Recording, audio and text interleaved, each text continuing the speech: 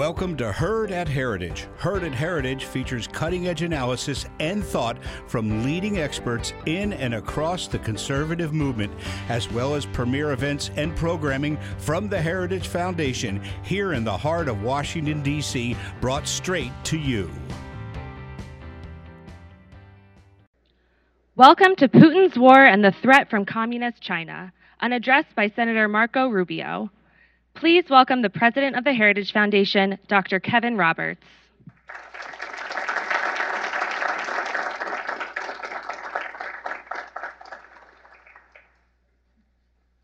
Well, good morning and welcome especially to our growing audience here in person. Those of you who are online, welcome to you as well. It's a great pleasure to welcome to the stage here momentarily one of Heritage's friends, our distinguished guest, Senator Marco Rubio. He's a ranking member of the Select Committee on Intelligence, and of course, we look forward to the wisdom he has, in particular, as it pertains to foreign policy, and especially the existential threat posed to the world by the Chinese Communist Party. After the Senator's remarks, he'll have time for a couple of quick questions, and then I'll turn it over happily to my colleagues, Dustin Carmack, Dean Chang, and Michael Ellis, to continue the discussion. It goes without saying that the world's a turbulent place. Obviously, our eyes have been focused on Ukraine rightly. We take some solace and a little bit of encouragement in the fact that the Russian military is showing what our experts here at Heritage have said, which is that it's not the threat that you think that it is. And in some respects today, there are parts of the Russian army that seem to be in retreat. That underscores the following point, which Heritage has been saying for months. And it is that while our hearts are with the Ukrainian people, their brave President Zelensky, and we understand that Russia is an adversary, they are not the number one adversary for America in the world. That is a place held by the Chinese Communist Party. This day, every day, until we defeat them, until we defeat the Chinese Communist Party, the United States of America, the Heritage Foundation, will stand ready to engage. It is in that spirit that I am delighted to welcome Senator Marco Rubio to the stage.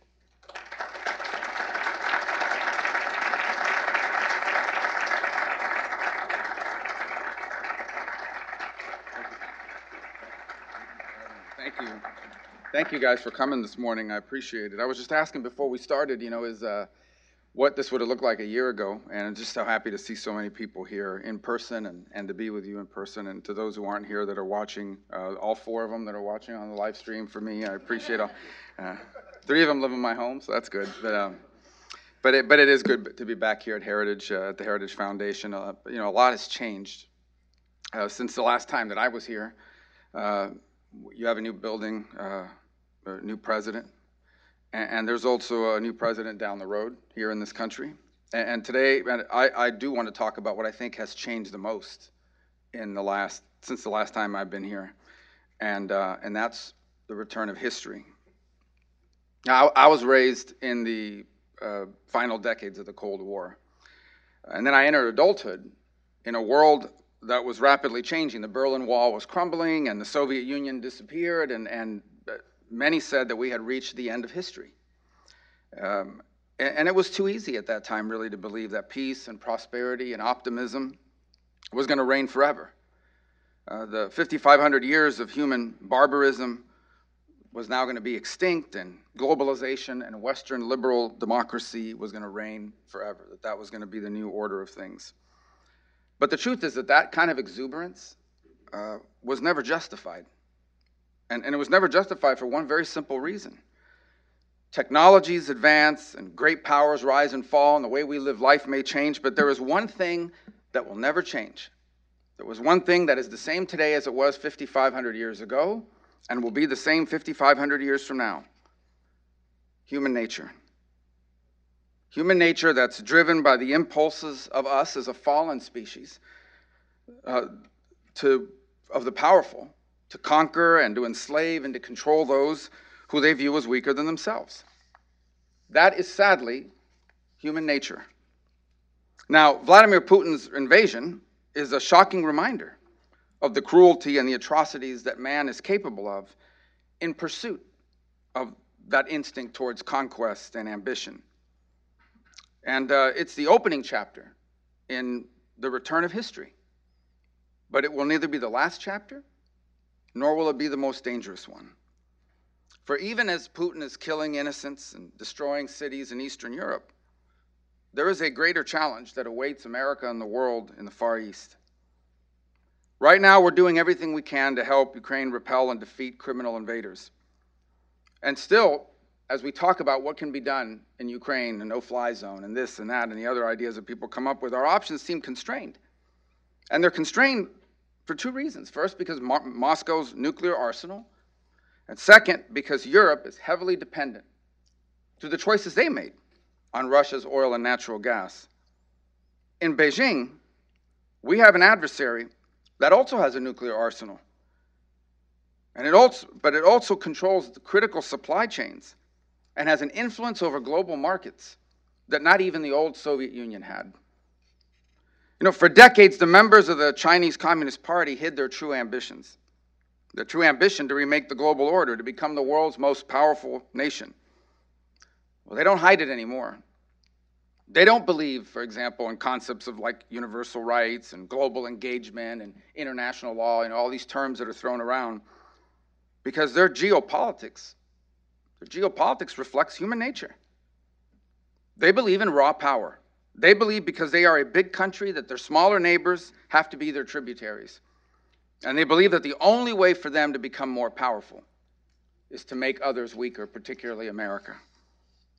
This is the raw, unvarnished truth about the Chinese Communist Party and the single biggest geopolitical blunder of the last quarter century was the naive, bipartisan, widely held belief that free trade and globalization alone was going to change all this, in particular, was going to change them. As a consequence of that blunder, we did nothing. While for over 2 decades, China methodically undermined our economic strength by stealing our critical technology, our manufacturing capacity, our jobs. We did nothing while they destroyed our social cohesion by luring away those jobs, and as a result, hollowing out once vibrant cities and communities. We did nothing as they used a corporate lust for quarterly profits to infiltrate every segment of American society, from government and business to academia and entertainment. And we do nothing as they flood our cities with fentanyl in this century, with results reminiscent of the opium crisis in Chinese cities in the 19th century. It took far too long to wake up to this reality.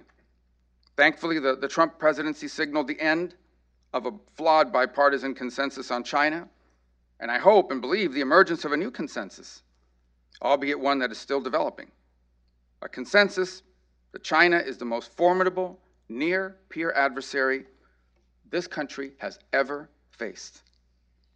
But while we have made measurable progress in recognizing that the old bipartisan consensus was flawed, our transition to a new approach is still being held back. We have right now, as we speak on the Senate floor, this so-called China bill. And it takes meaningful steps towards reinvesting in our nation's capabilities. So there's good things in that bill, but it doesn't build sufficient safeguards to protect taxpayer-funded research and industrial investment. And it's because of pressure from universities and industry. In essence, it pours billions of dollars, hundreds of millions of dollars, tens of millions of dollars into activities that the Chinese are stealing now, except with less money. Now they'll just have access to more to steal. Similarly, the China Initiative that was created by President Trump, it was created to empower the Department of Justice to counter Beijing's vast espionage campaign against Americans' universities and industry and research centers. Well, it was just shut down by President Biden because left-wing activists smeared it as racist, as xenophobic. Of course, those are the magic words that gets anything canceled or anything shut down. Look, we're not going to be able to address the unprecedented threat posed by the Chinese Communist Party as long as this White House and American politicians continue to prioritize the whims, the pet causes, the speech code of progressive identity politics, putting that above our country's economic and national security. And our response to China isn't just being handicapped by wokeism. It's also being handicapped by outdated economic interests. And I said this at the time, when the Trump administration entered into phase one of the deal with China, that really did little more than boost agricultural trade. And even there, the Chinese haven't kept their word on it. And it gave Wall Street the green light to further subsidize China's economy. And why did that happen? Well, that happened because Beijing has and continues to deputize American corporations and turn them into their lobbyists and their advocates right here in Washington. It was American companies. It was American companies that lobbied to defeat, to stop, to impede my bill to block imports made with Uyghur slave labor in China. And not just any companies, iconic brands, Nike, Coca-Cola, Apple. They were more interested in appeasing the Chinese Communist Party and Xi Jinping because that allows them to maximize their profit margins. They were interested in that than doing what is both morally right and good for their country. It was interesting last night to read Disney, which filmed Mulan in Xinjiang, in the very province where they have these genocide camps. And then in the credits of the movie, they thank the local government officials who run those camps. But apparently they're outraged that in Florida, our schools won't be teaching 5-year-olds about gender identity. Look, there's nothing wrong with companies wanting to make a profit. In fact, a company that doesn't make a profit won't be a company for long. That's what the capitalist system does. That's what companies do. But by the same token, we have to understand we'll never be able to confront the threat before us if our public policy is built solely on the pursuit of corporate profit, just on that, without accounting for what's in the best interest of America. There was a time when large American corporations not only made a profit, but they did so in a way that also ended up promoting things like patriotism and pride and the values that are enshrined in our Declaration of Independence, the respect for the dignity of every person. But now we live in a world in which our most successful companies, which by the way have addresses in America, but consider themselves citizens of the world, those companies, they can simultaneously defend Uyghur slave labor or ignore it. They can censor conservative voices in the United States and hold compulsory struggle sessions at their offices in the service of the woke agenda. We can no longer afford to allow public policy towards China to be held hostage by leftist radicalism, by lack of corporate patriotism, because China is no longer hiding its strength and biding its time. Since 2012, Xi Jinping's words and actions make it clear that Beijing believes it now has enough power to begin to remake the international order its image. And the time has come for China to reinstate itself as the Middle Kingdom, the dominant power in the Indo-Pacific and eventually the world. China now pursues economic imperialism, entrapping the developing world through the exploitative loans of the Belt and Road Initiative. They're now an imminent aggressor to our allies and our partners in places like Taiwan and Japan and India and elsewhere. And these trends are not going to get better. They're only going to accelerate, they're only going to worsen from this point forward. So a few things we can do to address it, particularly four. I think first it starts with unity and clarity about the threat that we face. The gravest threat facing America today, it is the challenge that will define not just this century, but my generation and every generation represented here in this room today. That challenge is not climate change, it's not the pandemic, it's not the left's version of social justice. The threat that will define this century is China. And we will need a whole of society, not just government, whole of society effort to match them. Conservatives need to understand this. Liberals need to understand this. Small businesses need to understand this. And so do businesses, like Tesla, like Amazon, like all the ones I've mentioned here today. If these mega corporations aren't going to get on board, we need to start asking ourselves, why do they, or anyone in their position for that matter, deserve the protection and the patronage that comes from operating within the context of the United States, our laws, and the protections our government provides, yet they consistently promote and defend efforts that undermine our national security and our long-term economic strength and viability. The second thing we have to do is we have to empower government to counter Beijing's infiltration. Now, those are not words you often hear spoken at the Heritage Foundation by any speaker in power or government. But here's the thing, being a conservative is not being anti-government. It's understanding that most of the answers to the problems in life don't come from government. But there are a few things that government has to do, like provide for the national security. And in that vein, that's why this China initiative should be reinstated. If it needs improvement, let's improve it. By all means, we should make those improvements. But we shouldn't be letting partisan politics or all this other stuff that's going on in our cultural warfare in our society get in the way of an issue that's vital to our national security. Nor can our response to espionage and trade secret thefts be one of half measures, like the so-called China bill the House and Senate are soon going to be negotiating. Throwing money, your money, at university research that's going to be easily stolen is not how we're going to defend the national interest. Third, we need to revitalize our industrial capacity, especially if we're interested in making sure that that this is an American century, rather than surrendering it to communists. A nation that's dependent on hostile regimes is not going to last long. It's very simple. You can't be a great power if you're not an industrial power. You have to be able to make things. That's why in this country we made a decision a long time ago that we were going to buy our weapons, particularly our airplanes, from American companies that make them in America. Well, the menu of things that are now critical to our national security has expanded. I would argue that being able to make semiconductors are just as important to our national security. I would argue that the active ingredients in our pharmaceuticals is in our national security. And relying on a hostile adversary for these things and more will leave us vulnerable, will leave us weak. Think about all the hand-wringing that we saw over banning Russian oil, which frankly accounts for just a very small percentage of America's consumption, and it can easily be replaced 4 times over by just increasing domestic production. Well, now think about what would happen for a moment. Go forward a few years, and we're in some sort of conflict with China. Think about what would happen if they decided, okay, we're just going to cut you off of everything. Sports equipment, for sure. Cut you off of iPhones. We're going to cut you off of rare earth minerals, because you'll need those for the technology that powers your weapons systems.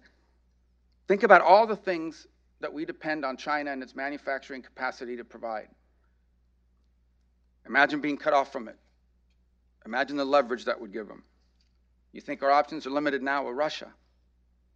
We won't have very many in that conflict. It should be obvious to everyone by now that our dependence on Beijing is a vulnerability we can no longer accept. And finally, the fourth thing we should do is empower our allies and our partners. This is not just a competition between China and America. Beijing seeks to dominate its neighbors.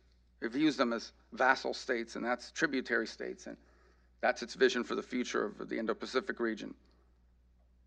These aren't buffer states. There are no such things as buffer states. These countries, they just happen to be on the front lines. And in the coming months and years, our alliances, our partnerships with Taiwan, with Japan, Korea, India, and others are going to be more crucial than ever. If our European allies are to stand firm against Beijing as well, they will need to be more skeptical of China's economic overtures. And most importantly, they will need to take greater ownership of their own security so they can take a leading role to counter Putin's aggression. And so we can focus on the threat of communist China in the Indo-Pacific. I think that the horrific invasion of Ukraine should have made countries across Europe realize by now that they're not living in some sort of post-conflict paradise or utopia. But that realization can't be a momentary blip that evaporates once Putin loses. It has to be sustained. It has to be sustained so that this country can prioritize and direct its resources to effectively counter Beijing in the years to come. These are 4 things: domestic unity, a strong counter-espionage effort, a revitalized industrial policy, and empowered allies. These 4 things are crucial to staging a successful response to the threat of communist China. It's not an exhaustive list, but it's an essential one. I guess I'll close by ending where I started, history didn't end with the 20th century. And now we're writing the history of the 21st century. And when it is written, that book is going to be about the relationship between the People's Republic of China and the United States of America. That's what will define the 21st century. And there really are only two ways forward. It's either going to be a story of how a rising authoritarian power replaced a free society as the world's most powerful country, and as a result ushered in a new dark age of exploitation and conquest and totalitarianism and all the worst aspects of human nature. Or this century will be the story of how the people of the United States, the freest, most prosperous, and successful nation in the history of the world, how the people of that nation, against considerable odds, rallied around the truths the country was founded on and ushered in a century of liberty and justice and prosperity. This is the fork in the road that we must navigate. And the time to choose our path has come. Thank you.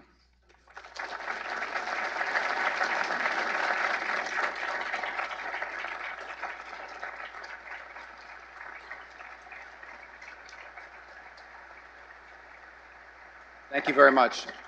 So what do I do with questions? Okay, so you have a microphone? All right. And I apologize, I can take two, maybe three, depends on how long my answers are. You pick them, because then I don't want anybody mad at me. Hi, Marilee, International Trade Today. You mentioned your bill. I wanted to get your thoughts about the implementation of Uyghur Forced Labor Prevention Act. Are you concerned that corporations will continue to lobby in a way that it will be weakened as it's enforced by CBP? Yeah, look, every law is only as good as its implementation. And if you have any doubt about that, take a trip down to the southern border of the United States of America. So on this particular bill, the law is a presumption. It basically presumes that anything made in Xinjiang, potentially even a movie like Mulan, is made by slave labor, unless you can prove that it wasn't. So what that will require is for the federal government to be strict in that presumption, to basically force companies to show you, if they can, how this is being produced, or relocate their productive capacity away from that place because of the presumption. So if we have enforcers that are being strict about it and interpreting according to the law, then the bill is going to work.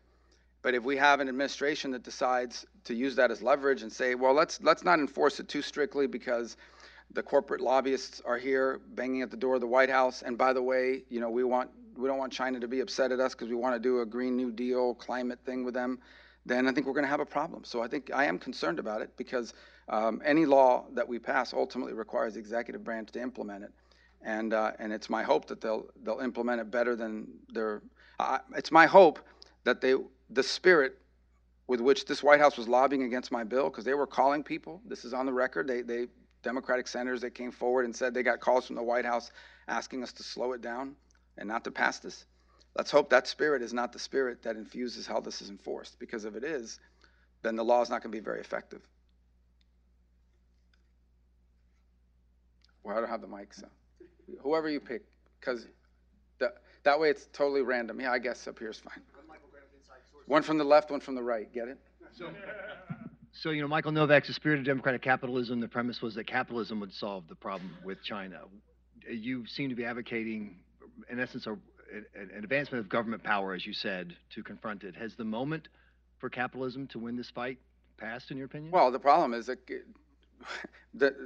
the notion, the idea was that capitalism would change China, and the problem is capitalism didn't change China. China changed capitalism in China. They redefined what it meant. That's the other problem. Capitalism is when you have two companies or two entities operating, or two countries operating under the same set of rules, and the better and more efficient company succeeds. That's not what we have. China's not capitalist. Their companies are heavily subsidized. They have exclusive access to their marketplace. They don't respect intellectual property. They don't respect trademarks and copyrights and patents. They don't respect trade secrets. If they allow an American business to do work in China, you have to partner with one of their companies until the company learns to do what you do, and then they kick you out. That's not capitalism. That's cheating. That's like allowing one team to play basketball with 5 people and the other team to have 10. And then people argue, well, you're against basketball. No, I'm not. I'm against 10 to 5 basketball. And so that's what we're facing here. All right, I'll take one more because I'm feeling generous. Let's do one from the center. That way, they did the middle, the right, and the left. See? Hi, I'm a student at GW for International Affairs. I'm from Venezuela, so I wanted to ask you, what's the role in Venezuela? Because we have Russia inside us, we have China controlling vast companies and taking gold out of our Amazon, although nobody's talking about it. And now Biden's administration wants to take oil. ¿De dónde eres en Venezuela? De Oriente. De Oriente. So the question about Venezuela is an interesting one. It's actually an example of what a big difference there is between what the world will look like if the most powerful and influential country in the world is China instead of the United States. So they don't care that the Maduro regime has exiled 7 or 8 million Venezuelans. 6 point something, almost 7 million Venezuelans have fled the country, not in the last 30 years, in the last 5, 6. Okay, didn't care about that.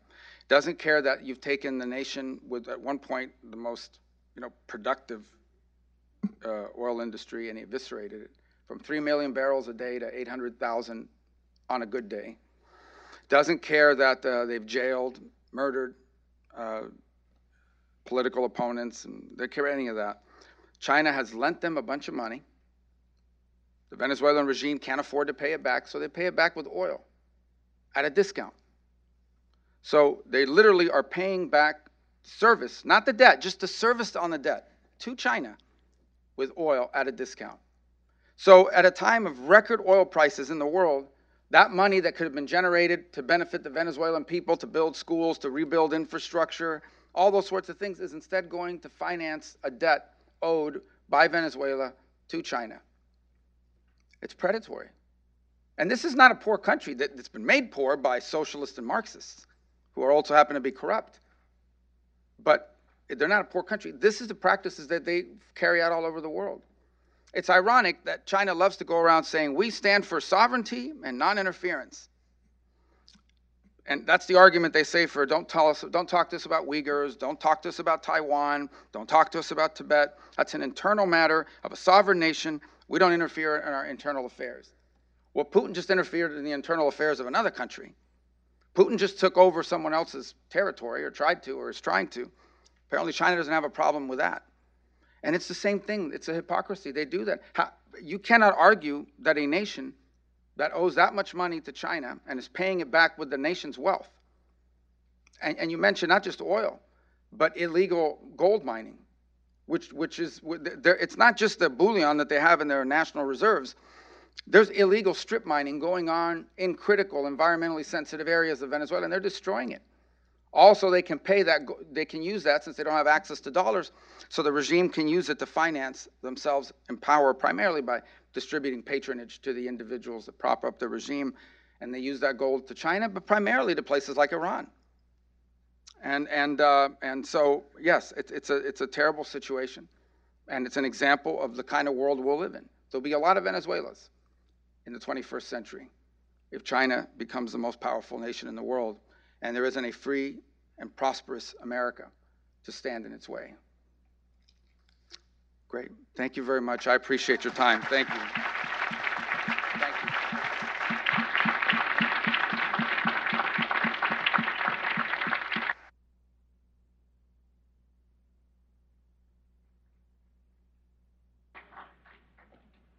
Well, I just want to thank the Senator again for joining us and his great remarks. I want to welcome my colleagues, Dean Chang and Michael Ellis, who's a visiting fellow here at the Heritage Foundation. Well, we had very interesting and great remarks by the Senator, and first off, I'd love to get your guys' thoughts on what he had to say.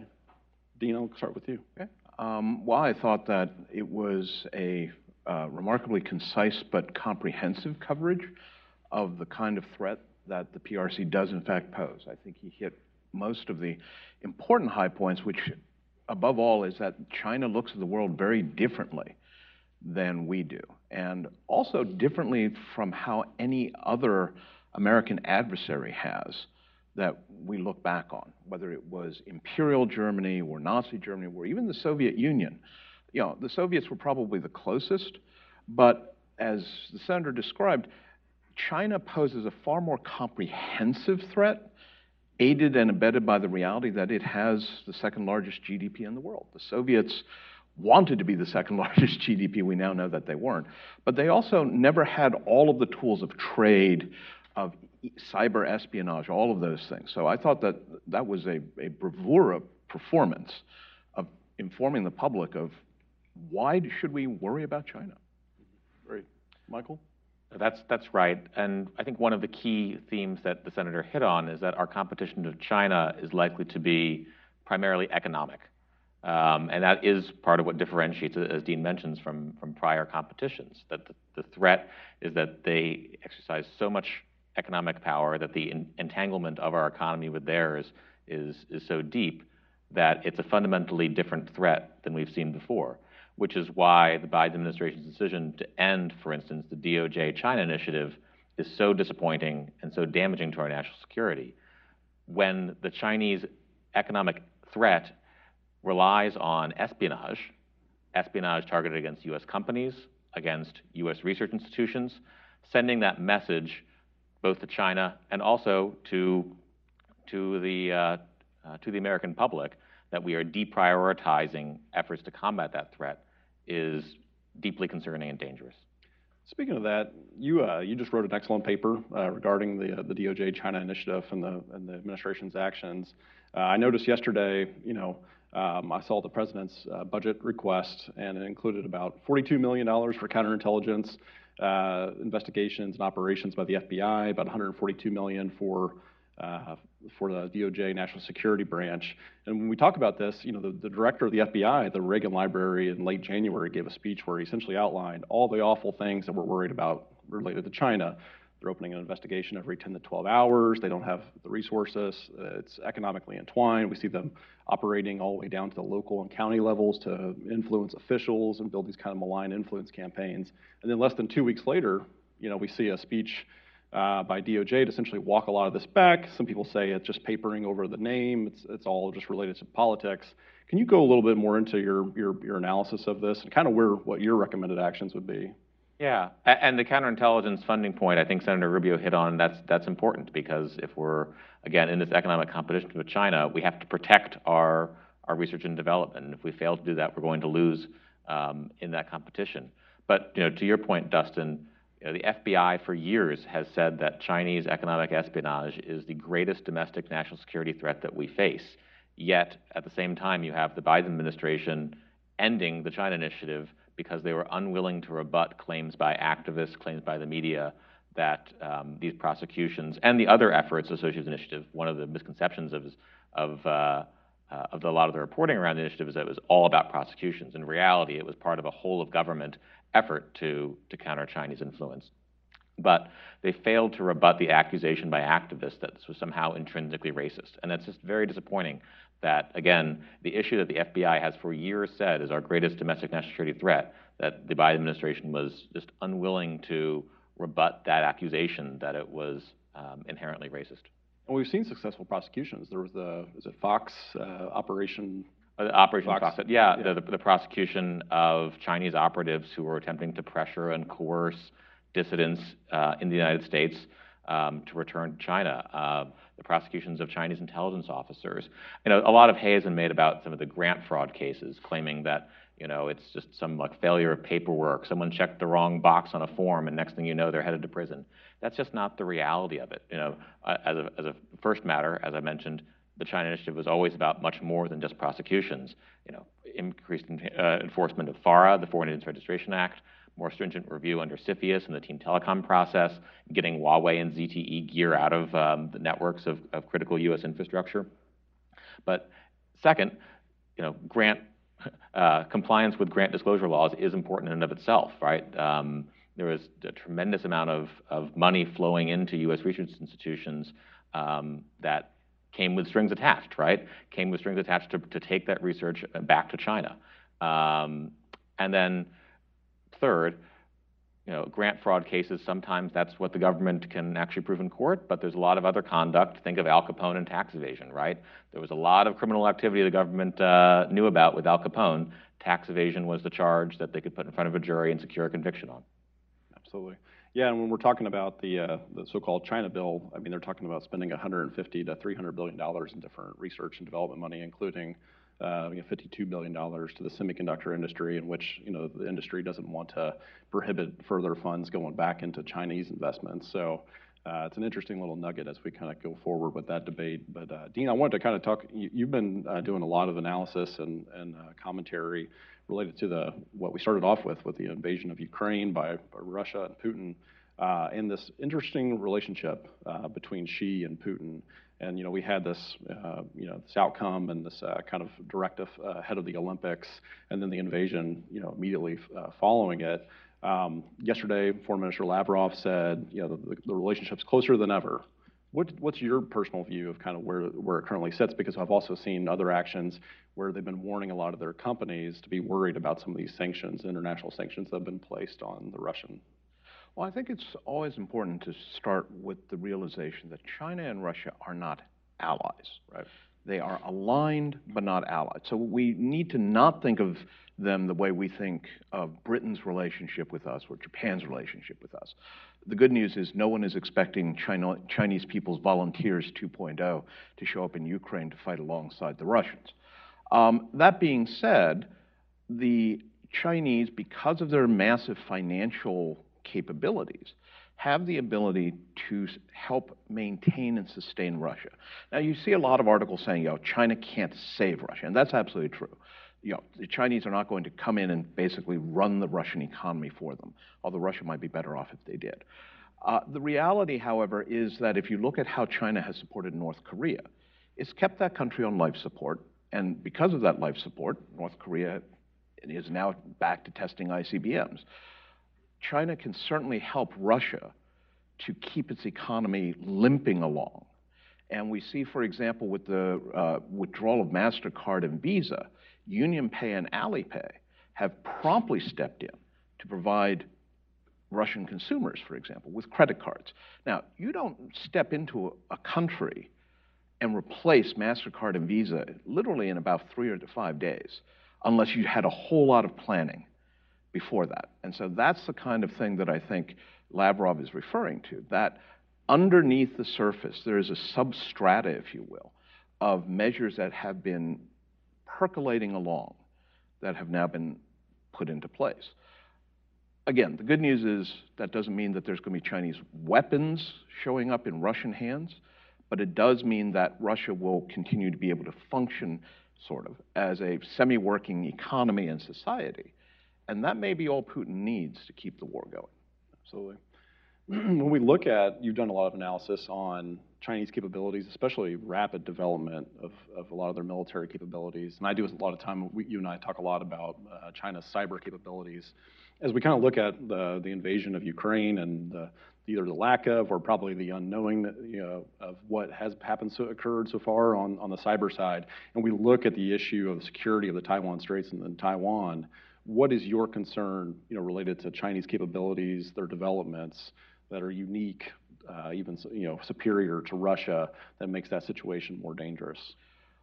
So again, there's some good news here. It's much easier to invade across a land border than across 100 miles of some of the worst water in the world. So the Chinese, who haven't fought a war since 1979, recognize that they have a military that has new equipment, new organization, new commanders, new doctrine. And they are watching what has happened in Ukraine, and that's a huge reminder. Conventional war is hard. During the Afghanistan, 20 years we were in Afghanistan, you often heard people say, counterinsurgency is the graduate school of warfare. Not sure I ever bought that, but it turns out that undergraduate is pretty darn hard. And it's really easy to get a failing grade, as Russia seems to be doing right now. But that being said, in some ways, it's also harder for us to defend Taiwan than it is to defend Poland, because we have bases in Germany, we have 4 deployed forces. It is the ultimate away game to defend Taiwan. And that means space is essential and communications are essential. You can't coordinate two carrier battle groups if they're 100 miles apart without good communications. And that is what the Chinese are going to bring to the game in a way that Russia, for unclear reasons, hasn't really brought its A game to the Ukraine invasion. We should expect the Chinese to go after our satellites. We should expect them to hack our communications. We should expect them to spoof and jam. Admiral Aquilino has noted that there are, in fact, jammers and other such systems already deployed on those artificial islands in the South China Sea. The Chinese are going to, put on their game face, and they're going to bring their A-team. And it's an interesting question how good their A-team is going to be when poised against us. Absolutely. One of the senator's last recommendations was on empowering our allies and partners. Michael, you served as the head of intelligence programs at the National Security Council in your previous position. You saw a lot of this interaction, especially interagency-wise, but also a lot with our foreign partners. Do you think that we're doing enough on that side in terms of, a lot of this is economic-based, a lot of these are international organization-based. We've seen how the Chinese especially have been working to kind of place a lot of their standards and procedures of international bodies in their favor when it comes to the future of 6G, and emerging technologies. Do you think we're doing enough and the administration's doing enough, or what would you recommend? Yeah, it is one of the critical areas of competition with China, because one of the potential advantages that we have is that we have allies and partners in a way that they really don't. Right? They don't have. I think Dean mentioned they see tributary states, right? They see enemies, but they don't really have allies certainly not in the same way that we do. At the same time, the Chinese campaign to take over some of these international organizations, to pressure them, has been years in the making, and it's going to take time to unwind. We spent a lot of time and energy on that in the Trump administration, but I think it was really just the tip of the iceberg in terms of, again, the deep-seated Chinese efforts to bend some of these organizations like the World Intellectual Property Organization, really like just down the list of UN-affiliated agencies to bend them to their policy goals. So I think it needs to be an area of continued emphasis for the administration. And the danger, I think, here is not that the Biden administration will actually announce, we don't think this is important anymore. It'll be quiet. It'll be under the radar. That when you start inserting so many other goals for these international organizations, when you start trying to make every organization's goal to take on climate change, for instance, that you're going to lose sight of countering Chinese influence, and then it'll just become one of many goals. Which, if you say everything's a priority, it means truly that nothing is a priority. Yeah, and one of those areas too, when we're talking about the geographic distribution of maybe either emerging technologies or some industrial manufacturing, somewhat sympathetic to some of those concerns, but I generally have also kind of viewed that we need to be doing more as well, working with some of our allies and partners, and then almost the opposite of the way the Belt and Road Initiative and some of the actions when we look at Venezuela and others of kind of the predatory behavior of China, that we can be looking for areas of cooperation with a lot of emerging countries, Brazil, others in South America, Africa, and other places, to also be partners kind of in that industrial base. And so I'd love to get your thoughts a little bit too, Dean, on that kind of semiconductor, emerging technology debate. What do we need to do as a country to kind of in that space? Well, I think on the semiconductor issue, one of the things is to get more of the details right. It is important to note here that, yes, China is pouring money. It has made a public goal of trying to catch up with the most advanced countries in terms of semiconductor manufacturing. But at least at this time, and for at least the next several years, China is nowhere close to being top peer. That is us, that is the South Koreans, that is Taiwan. Now, like the rabbit and the tortoise, you lie back on your laurels and you wake up and the other side is won. But that being said, that's an issue of being open to investment. But also, and here I'm afraid I'm going to have to disagree with the good senator. He seems to be something of an advocate for industrial policy. And the problem I have with that is industrial policy too often, picks wrong. We just don't see it. So the example I like to give is, to ask an audience like the one here, how many of you have a cell phone? And how many of you have a computer? Now, how many of you have a European computer? How many of you run a European operating system or a program on your computer? Funny thing, a region that prides itself on industrial policy, on being able to pick the winners and losers, completely missed the information and communications technology revolution. And so that's the danger. I'm much more confident in, if you will, the wisdom of crowds in capitalism, being able to, at the end of the day, yeah, there will be wrong choices, and New Coke comes to mind, but at the end of the day, you'll still wind up with better technology cheaper than when somebody from on high says, I think that's the right answer. Yeah, absolutely. And last time I checked, maybe not an apples to apples comparison, but there's about $800 billion in private investment, in long-term investment in semiconductor manufacturing going on. And about 80% of those semiconductors, no matter where they're built, are run back through East Asia eventually. So I'll stop hogging the mic and open it up to audience questions. I'd love to hear from y'all.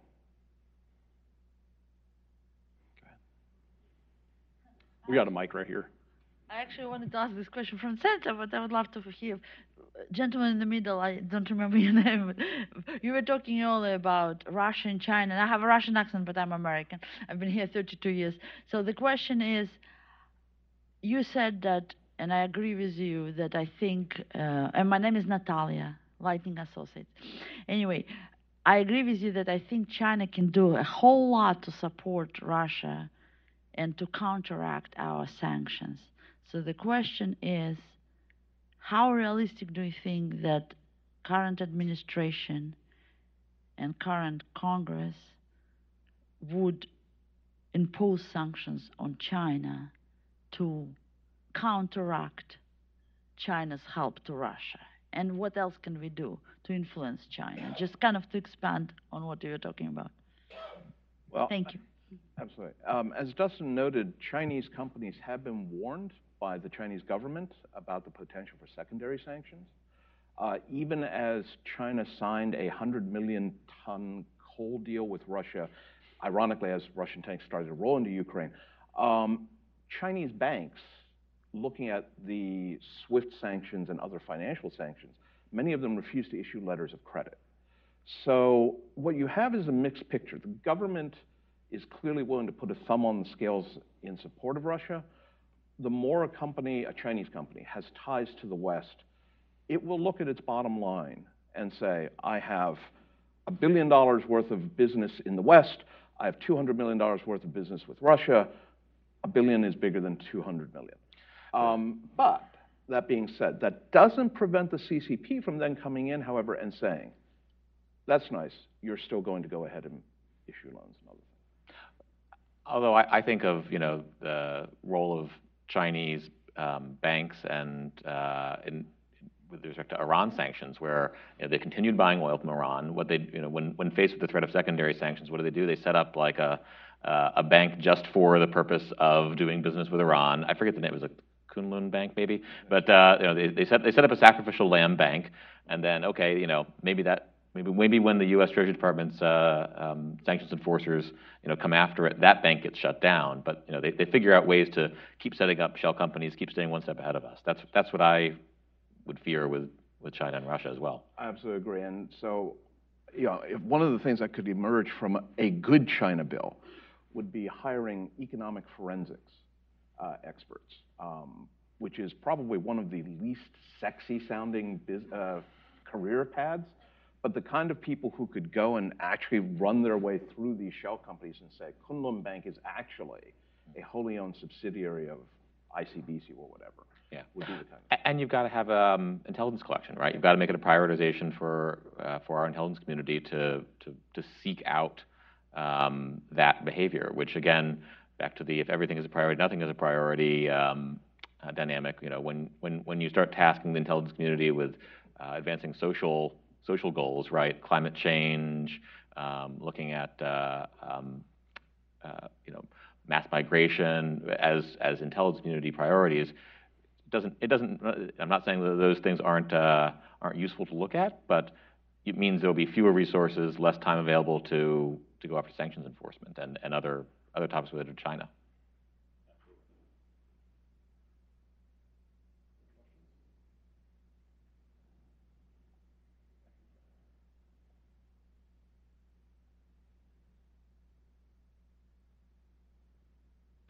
Oh, it's me. Thank you, guys. So I'm actually an intern for Senator Rubio, but I found what you were saying in the middle very interesting about capitalism as being the solution.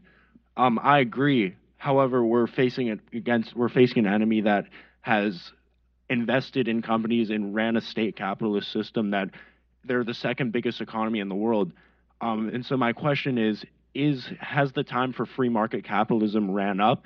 And will we be able to defeat China based on our past capitalist system, or do we need a sort of industrial capitalism like the senator was proposing in order to compete against China, who steals our intellectual property and invests heavily in their technology companies and has done so fairly successfully? What do you think, Mike? Well, I guess, it depends on exactly what you mean by industrial capitalism. Dean, I think, correctly outlined some of the dangers of industrial policy, of the government picking winners and losers in the market. But at the same time, you have to enable competition in a fair way, right? To the senator's analogy of 10 basketball players against 5 basketball players. If one party in the free market is consistently cheating and they aren't held to account for it, then of course you're going to end up with a lopsided result. It is a proper role of the U.S. government to make sure that in trade, in the other facets of economic competition, that the rules are being followed. And if one side, here China, is going to consistently not follow the rules, is going to steal intellectual property, is going to force U.S. companies to enter coercive joint venture agreements, then we have to start reevaluating free market principles that would otherwise hold true in the context of persistent cheating by one side. Yeah, and to that effect too, and Congress seems to pull on this lever consistently, that subsidies, and this is not just unique to the China debate.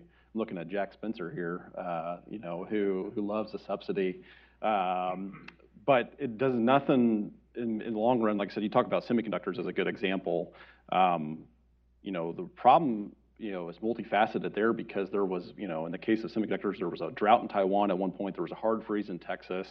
There was COVID, which changed essentially entire supply chains.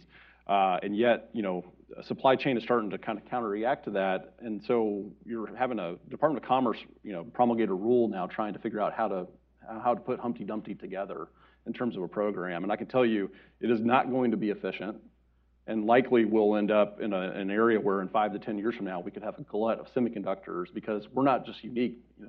India, the EU, others are all doing these subsidies. And so my personal view is you're not going to out China by being more like China. And so there's other tools in our toolbox that I think that Congress, it's harder to do because it's difficult in terms of looking at export control mechanisms, which we used very successfully in the Trump administration as related to Huawei. There's been discussions about, even some of the foreign-based capital that is leaving the United States, that shouldn't be used to invest in the technology sectors, or especially companies related to the PLA and CCP in China. So when Tim Cook signs a deal with Apple to give $275 billion to the Chinese technology sector, those things are pretty easy things that the Congress should be taking a look at and figuring out, well, that's probably not in the best interest of the United States, and that's not a subsidy, but that's an additional action that we could take. Just also throw out there, and the senator, when he was talking about capitalism, absolutely hit it on the head. Rule of law and equality before the law. We have on the books Sarbanes-Oxley. Now, I'm not going to get into whether Sarbanes-Oxley is a good or bad idea. Let me also emphasize I'm not an economist. But I will say the following. If you are going to require American companies to abide by Sarbanes-Oxley in all of its reporting, why in the world would you then turn around and say, but Chinese companies listing in the United States don't have to abide by those same rules? That is the reality, because a federal agency signed a deal with the Chinese in 2015. By the way, that was before Donald Trump. To say that Chinese companies don't have to abide by all the financial reporting requirements. That alone, that's us taking players off the field while the Chinese put 10 players on the court. Mike Frank. It's a great panel. Mike Frank used to work for Dustin back in the old days. He's my first boss. Do you guys foresee a point where China can, in some ways, surmount the need to even worry about SWIFT sanctions, where its currency might supplant the U.S. dollar as the world's kind of preeminent currency? They wouldn't need to do any more stealing of our technology, our intellectual property. Are they moving in that direction, or are they always going to be in this sort of gray area where this mercantilist type form of capitalism they have is going to be dependent upon stealing stuff and kind of working in the shadows? I mean, are they on the road to that point? That's scary. It scares me if it's true. Michael, do you have any? Yes, they are on that path. They would like to get there. We see this in artificial intelligence and quantum computing, where they are our equals. They are not stealing nearly as much as they used to, in part because they're now ahead of us. They put up the first quantum communication satellite. They had the longest record of a quantum communications link. With regards to finance, on the other hand, that is actually up to us. If we insist on devaluing the American dollar and adding trillions of unpayable debt, then, and also ticking off key allies who produce oil so that they redenominate oil in renminbi, you could see a series of events that would undermine the dollar as a global reserve currency. Doesn't mean it's going to happen tomorrow, but that is on us to act responsibly. And this is not an issue of responsible or irresponsible, but when Fed Chairman, I believe, Powell says, I could see a world where there's more than one global reserve currency. First off, that's very hard to imagine, but two, you have just signaled the world, we're not going to fight to be dominant. That's a really bad message to send. And on the AI portion too, a lot of people kind of have this misnomer that just it's the technology development, but a lot of it is the essentially feeding of data into advancing algorithms and computational power to do it. And so the one thing the Chinese are really good at is sucking up a ton of the world's data, including roughly 80 to 90% of Americans' personal information is consumed up by the Chinese right now. And a lot of people say, well, what nefarious purposes could that be used for down the road? And so as they're essentially jamming this all into the building of better systems, I mean, that's where this race is really going. And so one thing we could possibly do in the United States is not allow for the sale of commercial data from Americans to international bodies, especially at least at minimum an adversary such as China and the CCP. And so that's something we're talking a lot about here. I think we have time maybe for one more quick one. Go ahead. Hi there. Thank you for your talk. This is really, really exciting for me. Studied China quite a bit. I'm Chris Hayes. I work here at the Heritage Foundation.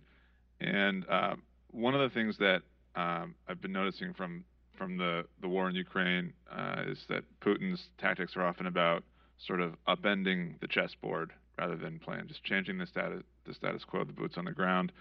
And as I look at China with demographic problems, they're resource dependent in energy and food and often water and core areas. And so do you foresee that China needs to take bold action to change the situation on the ground within the next couple of decades, just to ameliorate the difficulties they're going to have in core areas like energy dependence, food shortages, issues with water, and demographic collapse?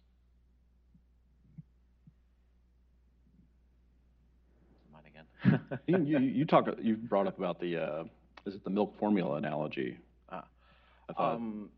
So China has a huge array of problems, as you know, and perhaps the biggest one is ultimately legitimacy of Xi Jinping, not just the CCP. That being said, I do think it's important to note that Russians and Chinese as a national nature are somewhat different. Certainly, Mr. Putin loves chaos.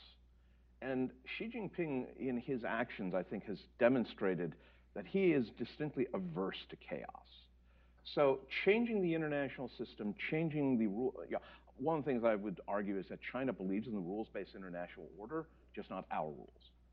And so, whereas Mr. Putin would be happy to take the rule book, rip it in half and throw it in the fireplace. That's a very different model of upending things. Technological upending, 6G, yet another information revolution, sure, especially if China can surf the lead edge of that wave. But simply overturning the system, war is bad for maintaining supply chains, especially the ones that China is part of. So I would suggest that in that regard, it's less likely to do the kind of thing. Now, that is not a safe pass. That's not a hall pass for Taiwan. Taiwan's a different issue. But simply going to war, I think that Xi looks at it differently than Putin. Well, I think to one of the points you made earlier, the entwinement of the U.S. economy and the Chinese economy is so different than the situation between Russia, right? Russia's economy, a fraction of China's, certainly advanced in certain areas, but not the same manufacturing base, not the same dependence on foreign markets for customers for its products, right? It's a different proposition for China. Yeah.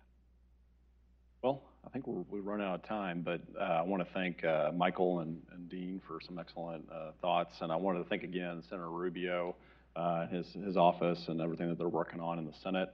We'll have some refreshments outside. I want to thank our audience that joined us in person and then online, and we'll keep the discussion going at Heritage. Thank you.